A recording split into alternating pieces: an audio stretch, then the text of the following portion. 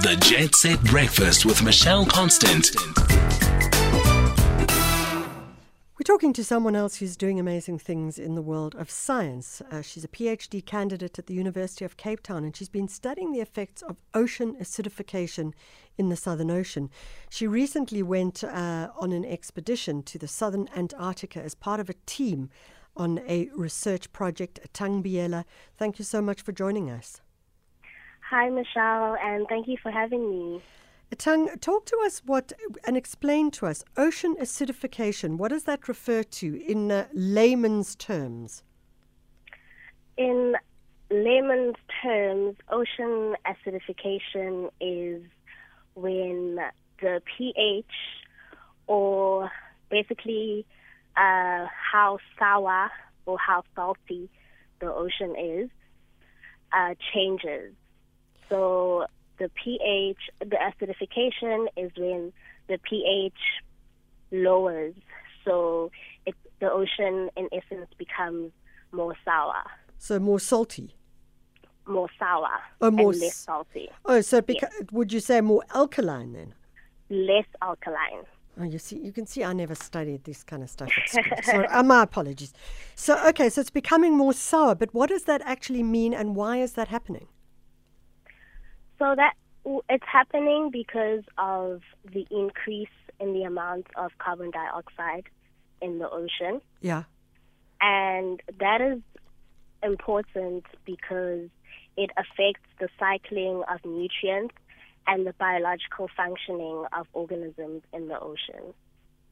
Yeah, so I imagine that we're seeing plant life or animal life in the ocean perhaps shifting and changing in various different places if the water is more sour. Exactly. It mostly affects phytoplankton, which are basically the lungs of the ocean and essentially of the earth, because they are they absorb about 40% of the carbon dioxide in the ocean, and they also contribute a lot to the oxygen on the planet.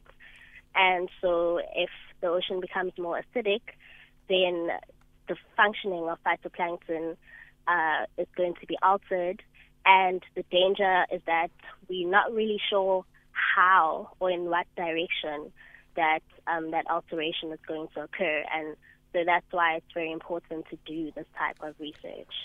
Atang, you went off to do the research as part of the research in Southern Antarctica. Tell us, I saw some of the photos of you and the rest of the team in all the different activities. It looked fascinating. Tell us a little bit about that experience for yourself.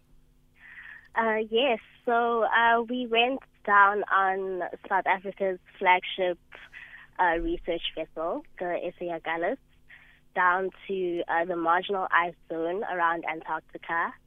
And it was a team of lots of different types of scientists, and it's a seasonal cruise that occurs in winter. Yeah. And you have different types of science going on, and we basically collect water samples, and we do different types of experiments using that water that we collect in the Southern Ocean. And being in Antarctica in winter? Absolutely cold. Incredibly cold. I think we reached temperatures at about negative 15 degrees. Yeah. And I have never, ever felt that level of cold in my life. Go to Toronto in winter. You'll be feeling the same kind of thing. Awful. Oh, it's awful. It's awful. So did you have like triple socks on and boots and puffies and... I had thermal socks. I didn't even know thermal socks existed, but I was advised to get thermal socks. Yeah. And the level of layering that you have to do is incredible. Yeah. So, Atang, you are looking at, as you say, the saltiness or the sourness of the ocean.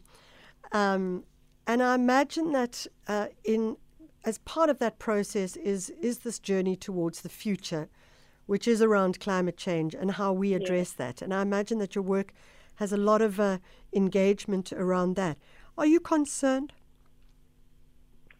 Absolutely concerned, especially since we're seeing the effects of climate change much more clearly in the Arctic, which is a very well-studied region. And it's actually, there's a recent paper that's just come out in Nature that shows that the Arctic is warming faster, 4 times faster than the rest of the Earth. Yes, I saw that actually. And the concern now is that the Southern Ocean, which is a region very important for the climatic control of the Earth, is critically undersampled.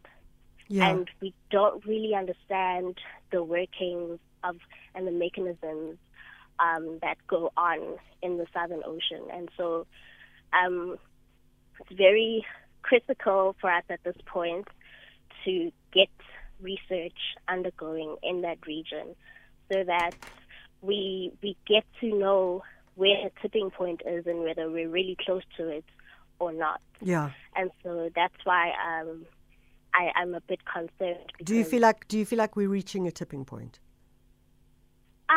I can't say exactly. Yeah. I don't think that I've done enough research to say that we're reaching a tipping point, but I'd say that there's a level of concern. There's quite a high level of concern. Atang, thank you so much for joining us. I must say, when you talk about the salty and the sour ocean water, I started to think about, I don't know if you've ever heard about the Japanese word umami, which is... Yes. So I started to think, we've got a salty ocean, a sour ocean. Do you think that we're going to get an umami ocean as well? I'm pretty sure it'll be much better than a super sour ocean.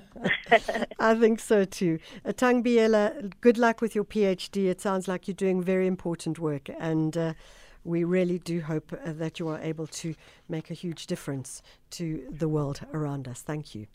Thank you so much. Thank you for having me. It's a pleasure. Atang Biyela, she is a PhD candidate at the University of Cape Town, studying the effects of ocean acidification and explaining that a reduction in the pH of the ocean over an extended period of time, which is caused primarily by carbon dioxide from the atmosphere, then means that the water shifts from salty to sour.